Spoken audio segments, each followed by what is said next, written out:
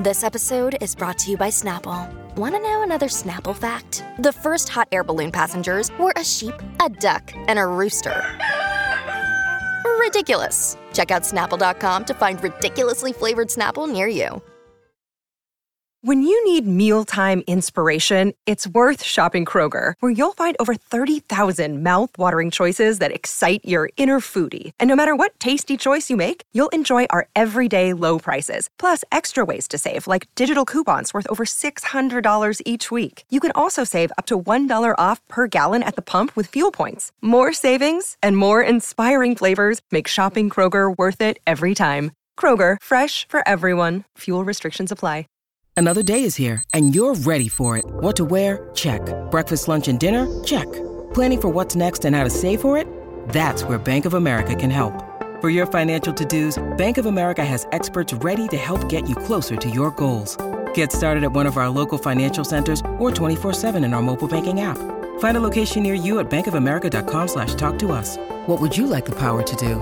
Mobile banking requires downloading the app and is only available for select devices. Message and data rates may apply. Bank of America N.A., member FDIC. Conspiracy Unlimited with Richard Syrett. On this episode, director James Fox discusses his explosive documentary, which is being hailed as the most credible and revealing film ever made, about the long-standing global cover-up and mystery involving unidentified aerial phenomenon. I honestly felt like I was going to die about 7 years into it. I was pushed so hard. The best way I can describe it, it's like being in the ring with a monster and you're just trying to survive the next round. If you enjoy Conspiracy Unlimited, why not become a Conspiracy Unlimited Plus member? For just $1.99 per month, you'll gain access to 2 bonus, exclusive commercial-free episodes per month, plus access to my back catalog of episodes. To subscribe, just go to conspiracyunlimitedpodcast.com and click on Gain Access to Premium Episodes. Again, go to conspiracyunlimitedpodcast.com and click on Get Access to Premium Episodes, or click on the link in the episode notes. Conspiracy Unlimited Plus for less than $2 per month. Why not sign up today? Conspiracy Unlimited with Richard Syrett. Pursuing the truth wherever it leads. Exposing evil and corruption and the secret machinations of powerful elites. Revealing the high strangeness beneath the surface of our supposed reality. Coming to you from his studio beneath the stairs. Here's Richard Syrett.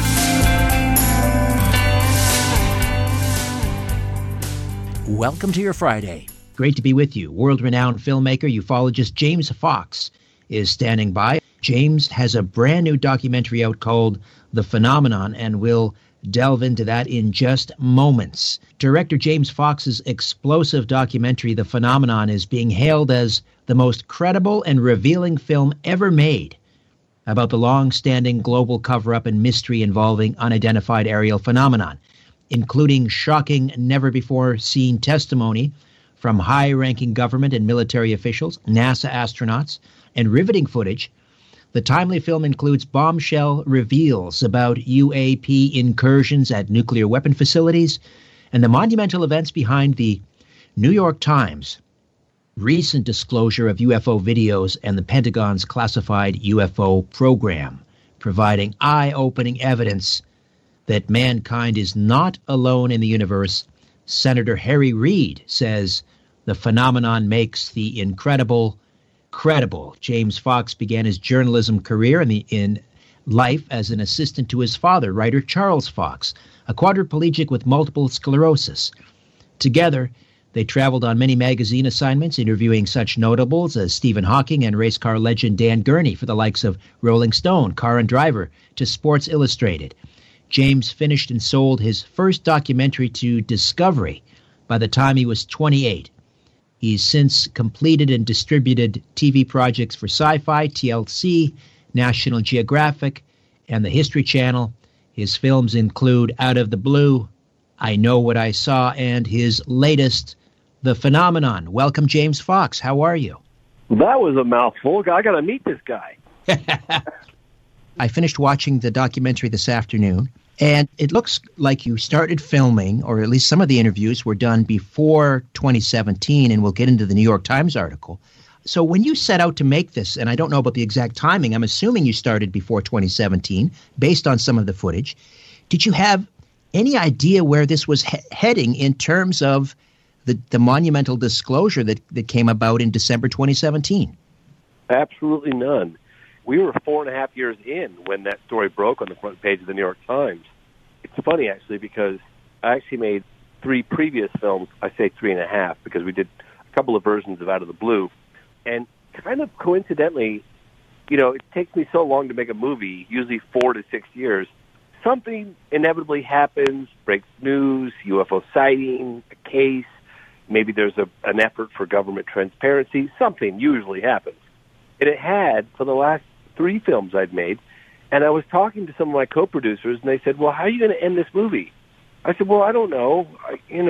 Probably there's going to be a sighting that happens, and maybe we'll go and capture, the witnesses, and we'll see, And I knew something would happen, but I had no idea that there was going to be a secret UFO Pentagon program revealed on the front page of the New York Times.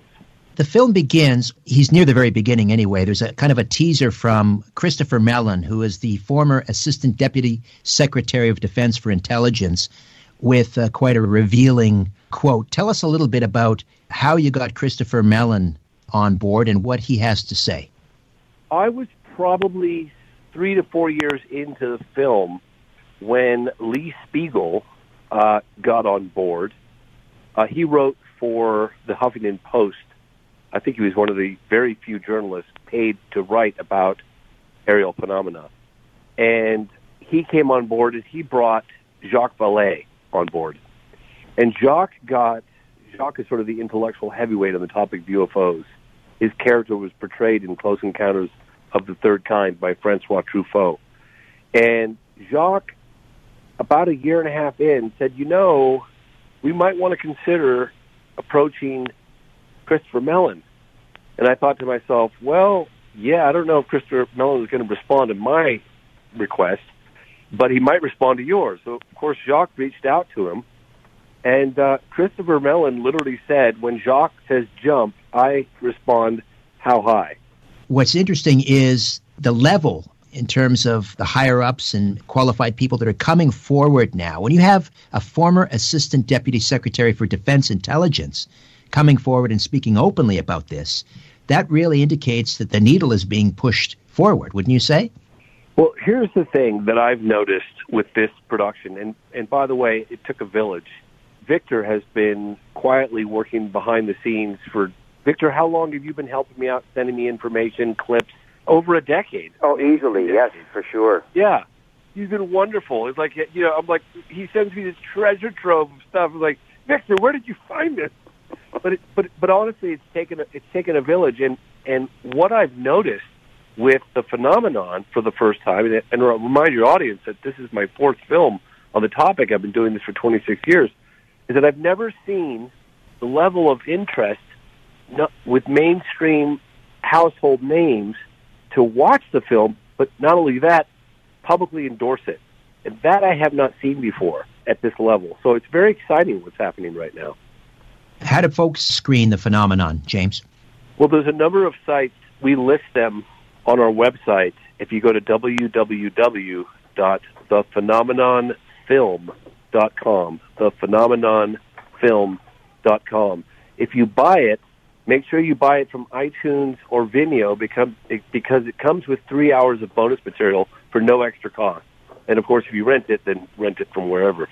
Give people a kind of a sense of how this is structured because, you do talk about the New York Times article that came out in December 2017, but you also give us kind of a crash course in the suppression of the UFO reality. Just explain a little bit. Well, we were in the studio, and we had this mantra, and our mantra was, every day in the edit studio for the better part of 4 years, we would say, where are we going? And our response was, Road to Rua. And what we meant by that, we are going to end the film with what many consider the most compelling close encounter of the third kind in modern world history.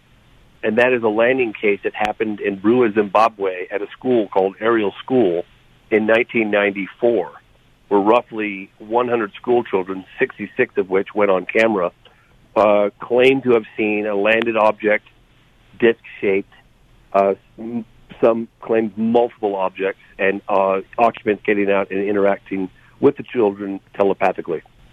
So I knew that no one in their right mind was going to believe this incident happened if we were successful in sort of transcending the UFO community. Because I myself, when I first heard about it, actually, funny enough, through Steven Spielberg back in 1997, when I was just naive enough at the time to think I can get an interview with Steven Spielberg. And in 1997, he responded through our mutual friend, Janet, hey, I'm not going to let James interview me, but he should know about this landing case that happened in Africa. And that's the first time I heard of it. And I just quickly dismissed it because I said to myself, there's no way that a broad daylight encounter with the sheer volume of eyewitness testimony could occur and not the whole world have heard about it. And so I knew what we were up against if I was going to feel that way. So I had to do a fairly significant snapshot of history to build our case as to the likelihood of the event in Rua having taken place. And I think we succeeded. Oh, yes, I'll say. And as we'll discuss later, you brought all of those witnesses together again, or some of them anyway, about 20 years later. You spent the first, 10, 15 minutes of the film really laying down a lot of the chronology of the modern-day UFO phenomenon, and then you hit us with the incredible, almost unbelievable story of the Ariel School UFO incident. And I wondered to myself, had you actually led the film off with the Ariel School incident, I'm thinking people watching the film might not have even have believed it. Was that your thinking, to lay the groundwork first in order to make the Ariel UFO School incident perhaps more believable? I knew because of my personal reaction to it, and we cover another landing case that happened at a school in Westall, Australia in 1966. And when I first heard about that case, which there were well over 200 witnesses, again in broad daylight at a school roughly 10 o'clock in the morning during recess, I just found it hard to imagine how an incident of that nature with so many witnesses in broad daylight could occur and the whole world not know about it. So I kind of knew what we were up against, and I kind of knew, not like I'm trying to go around prophesizing, getting people to join my cult of believers, because that's not what this is about, but I really wanted to kind of give a snapshot history that these things are real, they're intelligently controlled, and it's a global phenomenon, and they are landing, and there are credible reports of witnesses, reporting these beings associated with the craft. You mentioned Jacques Vallée, who features prominently in the phenomenon, and there's a passage in the documentary about Vallée and Dr. J. Allen Hynek from Project Blue Book, both testifying at the United Nations in 1978. I don't want to give too much of the film away here, but there's a very important mention here of a letter that Vallée discovered, I guess, among Dr. J. Allen Hynek's voluminous papers. A letter, he says, changed his life. Can you tell us about that? Yeah, so Dr. Vallée stumbled upon, accidentally, a top-secret letter in Dr. Hynek's files, and I believe it was in the 60s. And he couldn't help himself but to read it. But what it revealed, Project Stork, it was basically a highly funded effort to investigate the phenomenon using all the instruments and tools strategically in high sighting areas to gather data. And it was a highly funded, super secret program that paralleled Project Blue Book, which basically illustrates the fact that Project Blue Book was nothing more than sort of a dog and pony show. Right. And I believe that this discovery was, if I'm not mistaken, after the Condon report had basically said, enough is enough, we're done studying this. I was so lucky, and again, I have to thank Lee Spiegel, who put on the United Nations event, for bringing Jacques on board. But Jacques didn't just, read about this and study these aspects of the phenomenon and, the Condon report and Project Blue Book and Dr. Hynek's association in connection with with the Air Force. He actually lived it, and so to have him help us put together the pieces of the puzzle in a way that's never been done before was just such a boon to our production. I'll give you another example.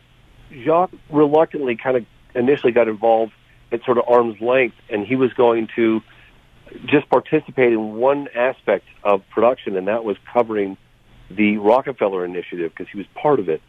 And when Jacques got more involved and started to see some of the cases that I had been spending many, many years investigating, one of which was the landing incident in Socorro, New Mexico, one of the most well-documented close encounters of the third kind in U.S. history, with Officer Lonnie Zamora, Jacques became more and more intimately involved in the edit room, and he would come out for the weekends and he'd spend these marathon edit sessions with us.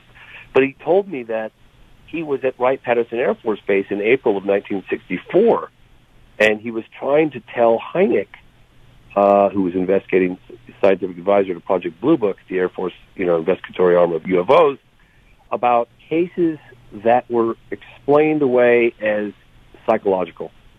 And he was telling Hynek, look, you got to pay more closer attention to these cases. These cases are close encounters. They're happening in France. They're happening here in the United States.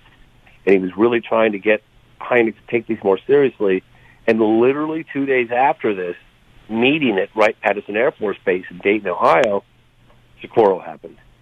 And so he saw Dr. Hynek go to Socorro, meet the witness, see the evidence on the ground, and he saw sort of this transformation that happened with Dr. Hynek when it happened back in 1964. I mean, that's sort of the straw that broke the camel's back. I think that case, that Hynek really realized that we were truly dealing with something, excuse the pun, out of this world. I'm so glad you included the Socorro, New Mexico incident there, and you did such a wonderful job really putting some meat on them bones, because so often I find that case is kind of glossed over, but you talked to Lonnie's partner and you included some rare footage of when they went to investigate the site, and we see the imprint from the craft and so forth. You interviewed Lonnie's widow. I thought you did a really nice job linking the Socorro, New Mexico case to the Tic Tac UFO incident of 2004. The craft in both those cases, although separated by over 50 years, were eerily similar. That's a great observation. Very few people catch that. And I actually went as far as to look up when Tic Tacs were invented, and I think it was like a year later, because I was like, well, if Tic Tacs were invented earlier than that, then maybe Lonnie would have said it looked like a Tic Tac as opposed to an egg. So no, it's a very, very interesting observation, and I definitely noticed that as well. The other similarity I found was there was a photo taken in Arizona that you show in the film 2 weeks after the Kenneth Arnold sighting, and that also is very similar to a photo taken from, I believe, one of the gunship cameras from the U.S. Nimitz group, and in 2004. So that's kind of eerie. The other thing that struck me is as you're building this wonderful sort of history, and we, in the late 1940s with United Airlines pilots and then other sightings, you describe it, or they described it in the newspaper headlines as an armada or a fleet of discs. Often there's 9 of them flying in formation, and someone makes the point that it seemed almost like a deliberate show of force from these crafts. Talk to me about that. Well, we went to great lengths because, the modern history of UFOs has been kind of beaten to death. But we went to great lengths to throw a new light, dig up never-before-seen archival footage, newsreel, interviews with well-known cases that are incredibly rare, and that took quite an effort. We have people to thank, like David Marler Archives in New Mexico, Tom Tullian, my sister Kelly. I mean, we unearthed stuff that the world has never seen before, because I really felt that it was important to not just show a headline, but if you could show a headline and then hear from the actual witness, that just really strengthens your case. And give an example, we obviously feature the infamous Kenneth Arnold 1947 UFO encounter, but we interview his daughter, Kim Arnold. So we get sort of the inside scoop of the impact it had on the family, and she shared with us correspondence between, Kenneth and the Air Force, photographs, originals that she kept, that the family kept since 1947, that we feature in the film. That really cool sighting that happened with United Airlines pilots William Nash and William Fortenberry in 1952, just before the White House and the Capitol building were buzzed in July. Really, really compelling eyewitness testimony, very unambiguous encounters that, inescapable conclusion that it was like a show of force. And that's, I think we even titled that section of the film as exactly that, because that's what it looked like. It looked like someone flexing their muscles. Kenneth Arnold's daughter also revealed something I didn't know, and that was that in the aftermath of Kenneth Arnold's sightings, that generated more press interest than the end of the Second World War. Yeah, no, he was very, very famous. He actually ran for lieutenant governor of Idaho. I found your interview with Senator Harry Reid particularly riveting. There were a number of times when you asked him a deep and probing question, and he took a long pause, picked up a glass of water, took a long sip of water before answering your question. It was a great interview. Tell me about how you actually managed to land that interview. That was one of the bombshell moments of the whole production, and there were a handful of those moments, believe me, but that was probably, if not number one, probably number one. I gotta back up for a moment. That interview came about after months of negotiations. George Knapp was pulling strings behind the scenes. In fact, there were a couple of people pulling strings behind the scenes, and it was a small window that opened, and we just managed to get that interview. And I was gobsmacked. I mean, we set up the whole scene because he was like, okay, I'm going to have 53 minutes. I'll arrive, we'll sit down, we'll do the interview, then I've got to go. And he showed up, he had a whole entourage, he had security detail. The guy looked like, like I didn't get too close to Senator Reid without looking at him to make sure it was okay. That's what it was like. This guy was looking at me like, don't even, So I was concerned about pushing the envelope. I was concerned about going beyond his comfort level. I'd say it was about 40 minutes into the interview. I knew I had about 10 more minutes. He was going pretty far. I was amazed at what he was revealing. And I decided, because I'd heard from people like David Fravor and George Knapp and a handful of others that what was released on the front page of the New York Times, evidence-wise, was just the tip of the iceberg. And so I decided to kind of breach that topic. And I was reminiscing, and I told him about an interview that I'd done with Gordon Cooper, Mercury astronaut Gordon Cooper, back in the 90s.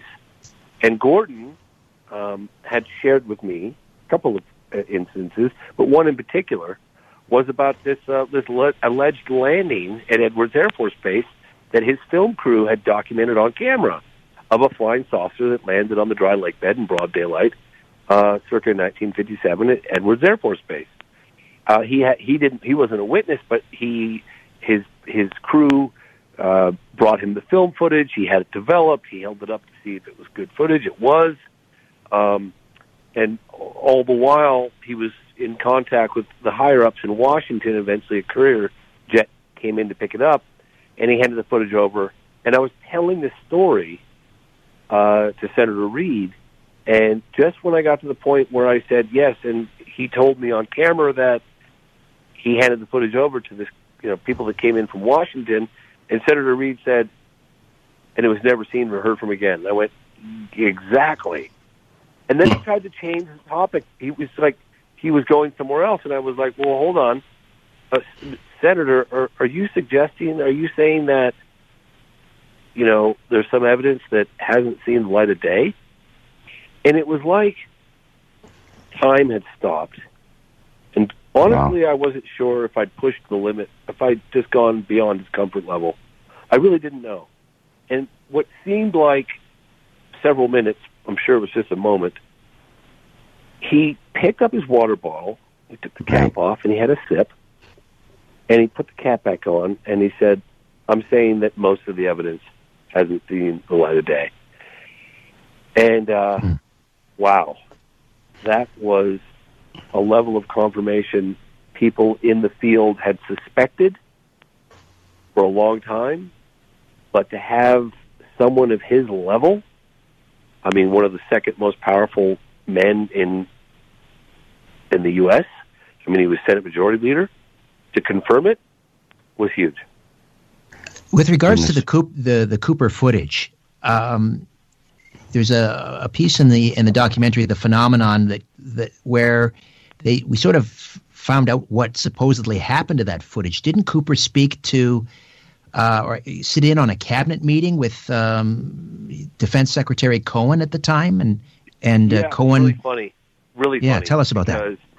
Well, because when I met with our former Deputy Assistant Secretary of Defense for Intelligence, Christopher Reed, try saying that quickly 10 times, in Washington, D.C., we were sort of, talking while the camera crews were setting up, and lo and behold, I was telling him about my meeting with Gordon Cooper, and he goes, oh my gosh, really? You met with him? I said, yeah, I interviewed him in the 90s, and he was telling me about this footage.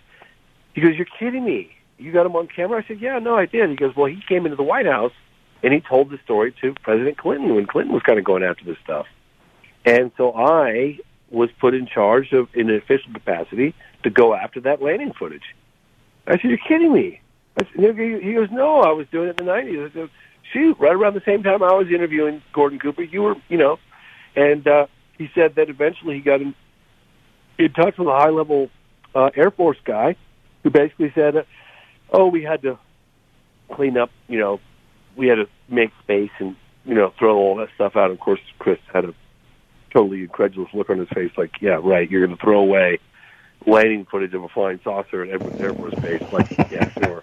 But, yeah, they were not successful in getting their hands on that. But apparently it's there. It's still there.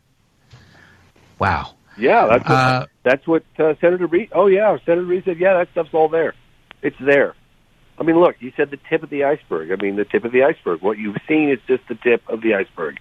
So we have a call to action at the end of the movie because, you can't explain away this phenomenon as swamp gas and weather balloons and misidentified aircraft to an educated population. And that's what I really hope this film will do, because it's going to be much more difficult for them to provide a nonsense explanation or say, we don't have this stuff, which we will just know that it's not the case.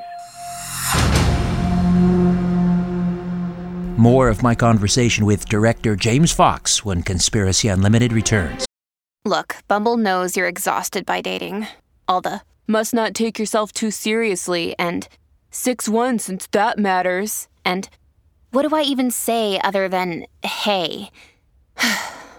Well, that's why they're introducing an all-new Bumble, with exciting features to make compatibility easier, starting the chat better, and dating safer. They've changed, so you don't have to. Download the new Bumble now.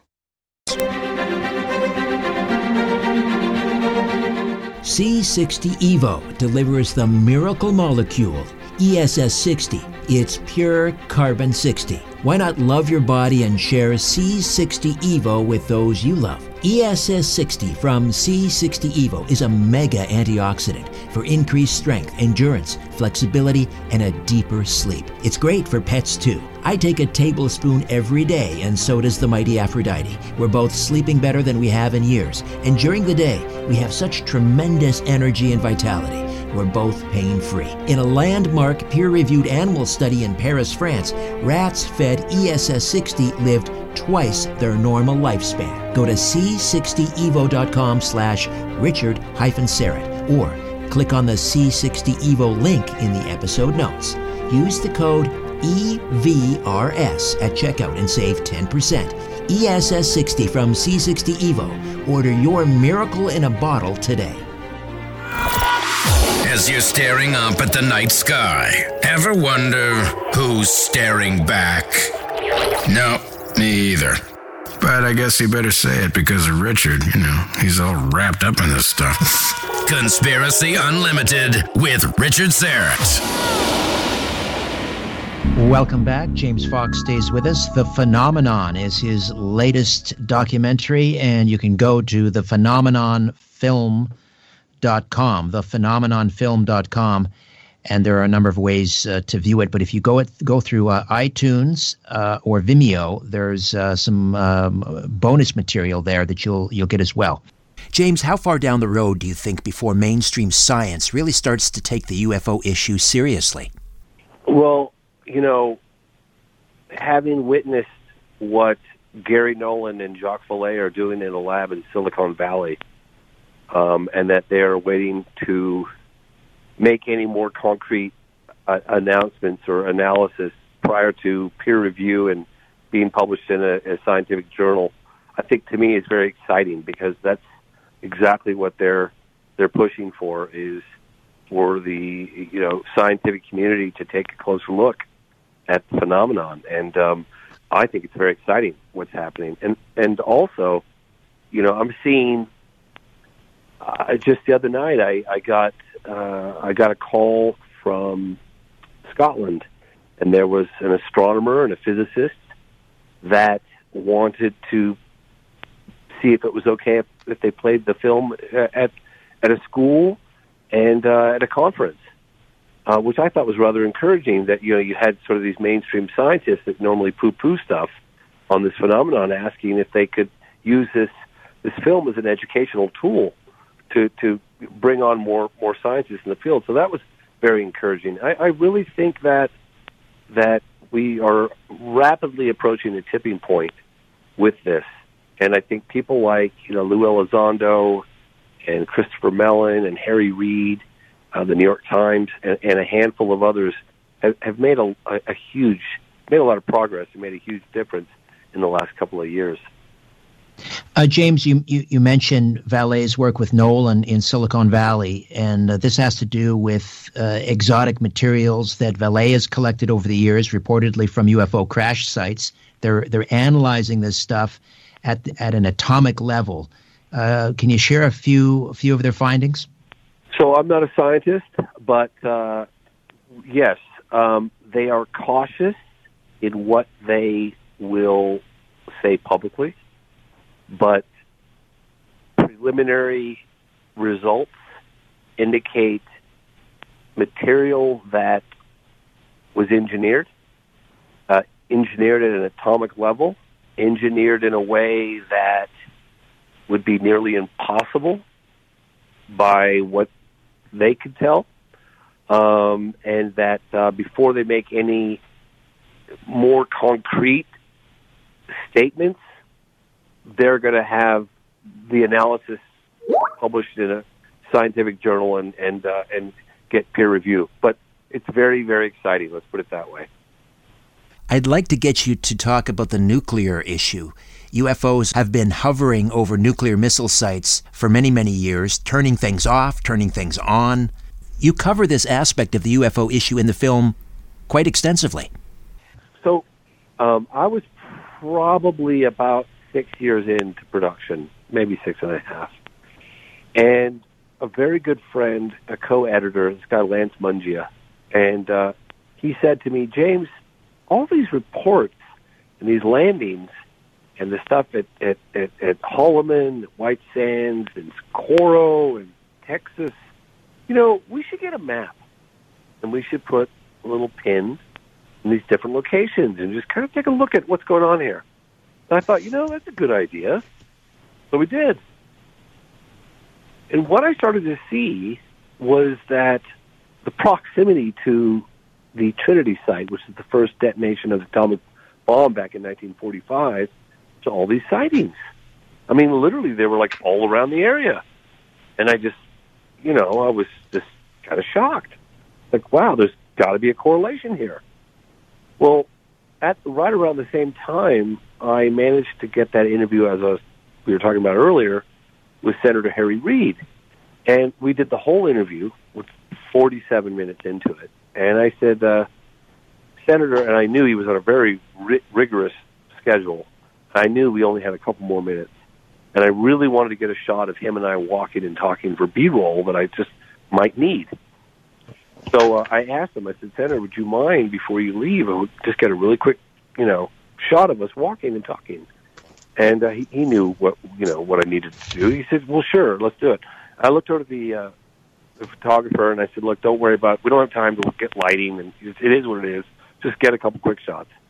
So I figured while I was walking with him, I might as well take advantage of my time. And I asked him, Senator, thank God I asked him this question. I don't know why I didn't ask it when we were sitting down, but I didn't. I said, Senator, what was one of the more astonishing aspects that you guys uncovered as part of the ATIP program, the Advanced Aerospace Threat Identification Program at the Pentagon for that 10-year period? And he sort of paused, and he looked at me, and he said, the fact that they're interacting with our nuclear weapons. And then he said, he went as far as saying that there were a couple of cases he knew about that if the President of the United States wanted to launch, they couldn't have done it. These things were just not only making incursions over these super-sensitive nuclear weapons facilities, but they were shutting these things off. And I knew right then and there, okay, I got to address this. I kind of had an inkling. I had heard about it before. I mean, I covered a little bit about this, the Vandenberg Air Force Base case that Jacobs had witnessed back in the 60s. But I never really took a real good look at it, so I reached out to Robert Hastings because he's the guy.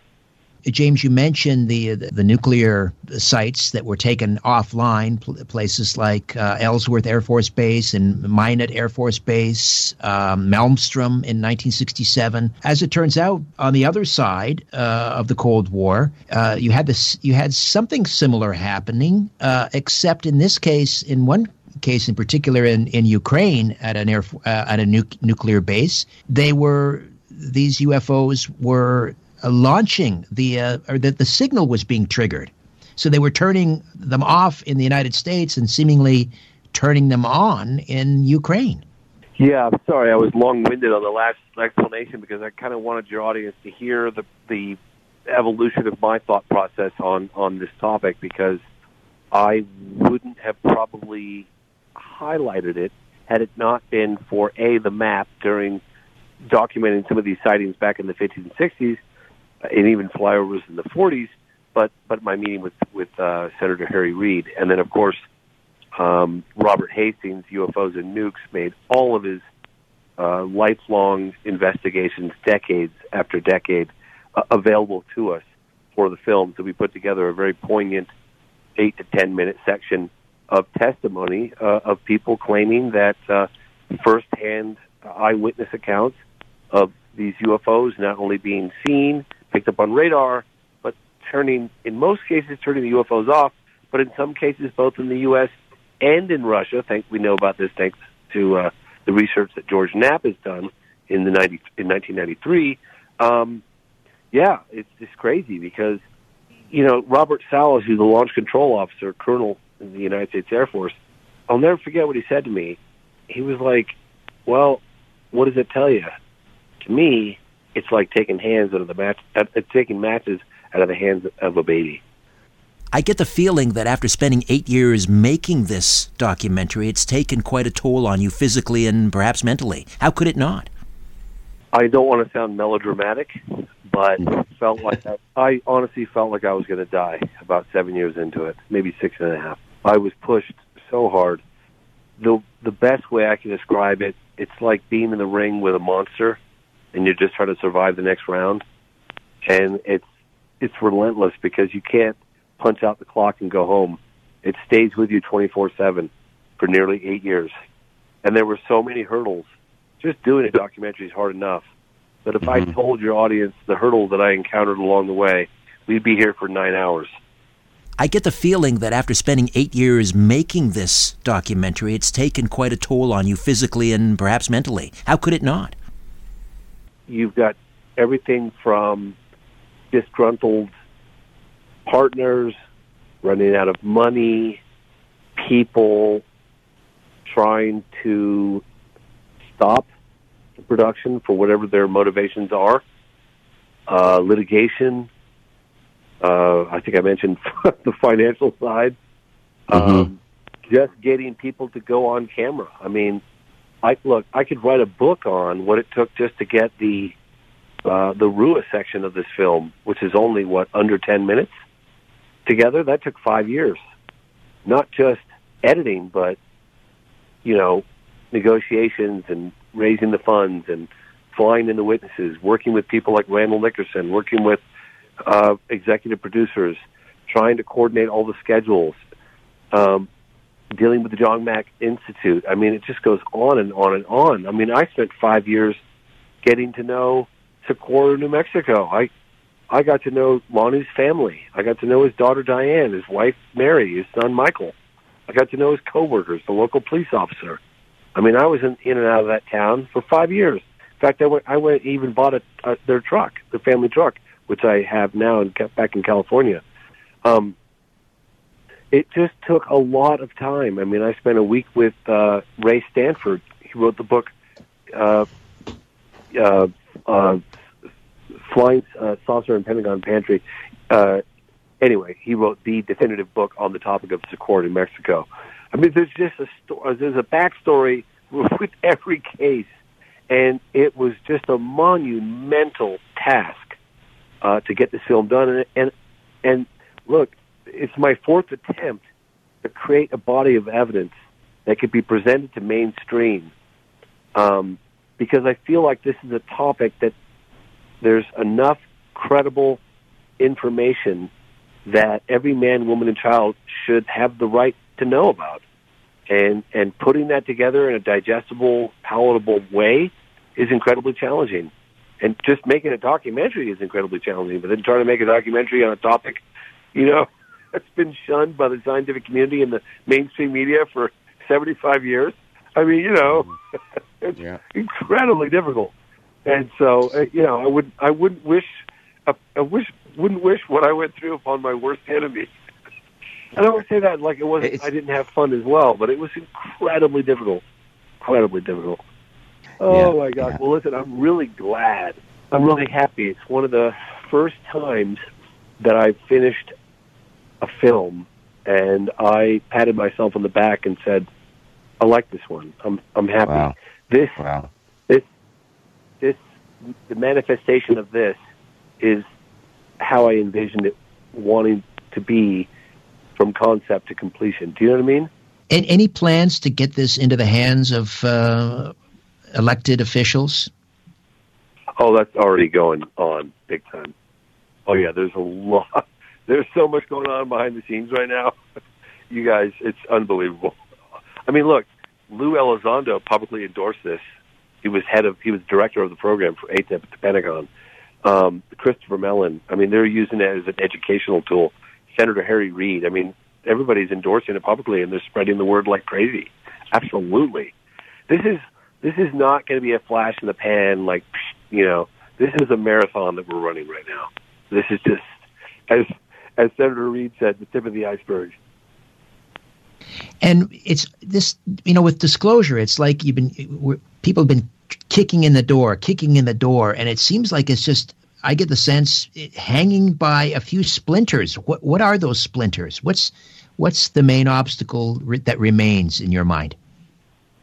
I think that from people that I've talked to that are in a position to sort of do a lot more, it's one of the reasons why we put a call to action at the end of the movie. Representatives need to hear from their constituents.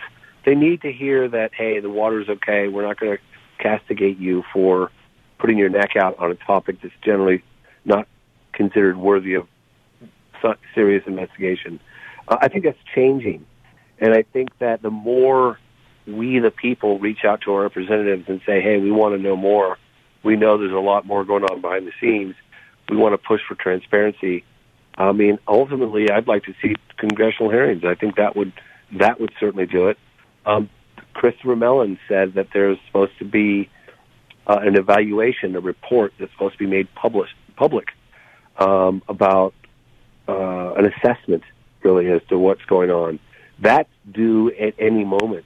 And I know that Mr. Mellon is working hard behind the scenes and getting that out. So I'm very, very optimistic, more so than I've ever been, times 100, times 1,000, quite honestly. So I think I really believe that we are at a tipping point. I don't see it going backwards. I see us going forwards. James, congratulations on the phenomenon, thephenomenonfilm.com, and we appreciate you dropping by and spending some time with us. It's been a pleasure. Thank you for having me on. Okay, before I dim the lights in my little studio beneath the stairs, I'll be back in a few moments to tell you a little bit about an upcoming episode. Did you know you can now stream episodes of this podcast on your mobile device? All you need is my new Conspiracy Unlimited app. It's absolutely free, and it's available for both iOS and Android devices. If you're a Conspiracy Unlimited Plus member, pay attention. You can now stream premium content from your mobile device. My free Conspiracy Unlimited app for iOS and Android, available from the App Store and Google Play. Get yours today and start streaming Conspiracy Unlimited on your mobile device.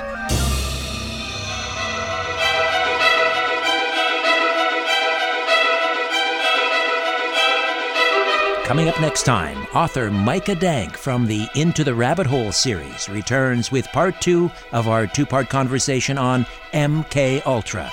Until then, I'm Richard Syrett. So long for now. A new Conspiracy Unlimited with Richard Syrett drops every Monday, Wednesday, and Friday at conspiracyunlimitedpodcast.com. Blow your mind. That is all for now. Oh, and remember to share and give a 5-star review because we have huge egos and need love. We're like cats. We need constant petting. Our kids have said to us since we moved to Minnesota, we are far more active than we've ever been anywhere else we've ever lived. Moving to Minnesota opened up a lot of doors for us. Just this overall sense of community, of values that, Minnesotans have. It's a real accepting, loving community, especially with 2 young kids. See what makes Minnesota the star of the North. New residents share why they love calling it home at exploreminnesota.com/live. Our kids have said to us since we moved to Minnesota, we are far more active than we've ever been anywhere else we've ever lived. Moving to Minnesota opened up a lot of doors for us. Just this overall sense of community, of values that, Minnesotans have. It's a real accepting, loving community, especially with 2 young kids. See what makes Minnesota the star of the North. New residents share why they love calling it home at exploreminnesota.com/live.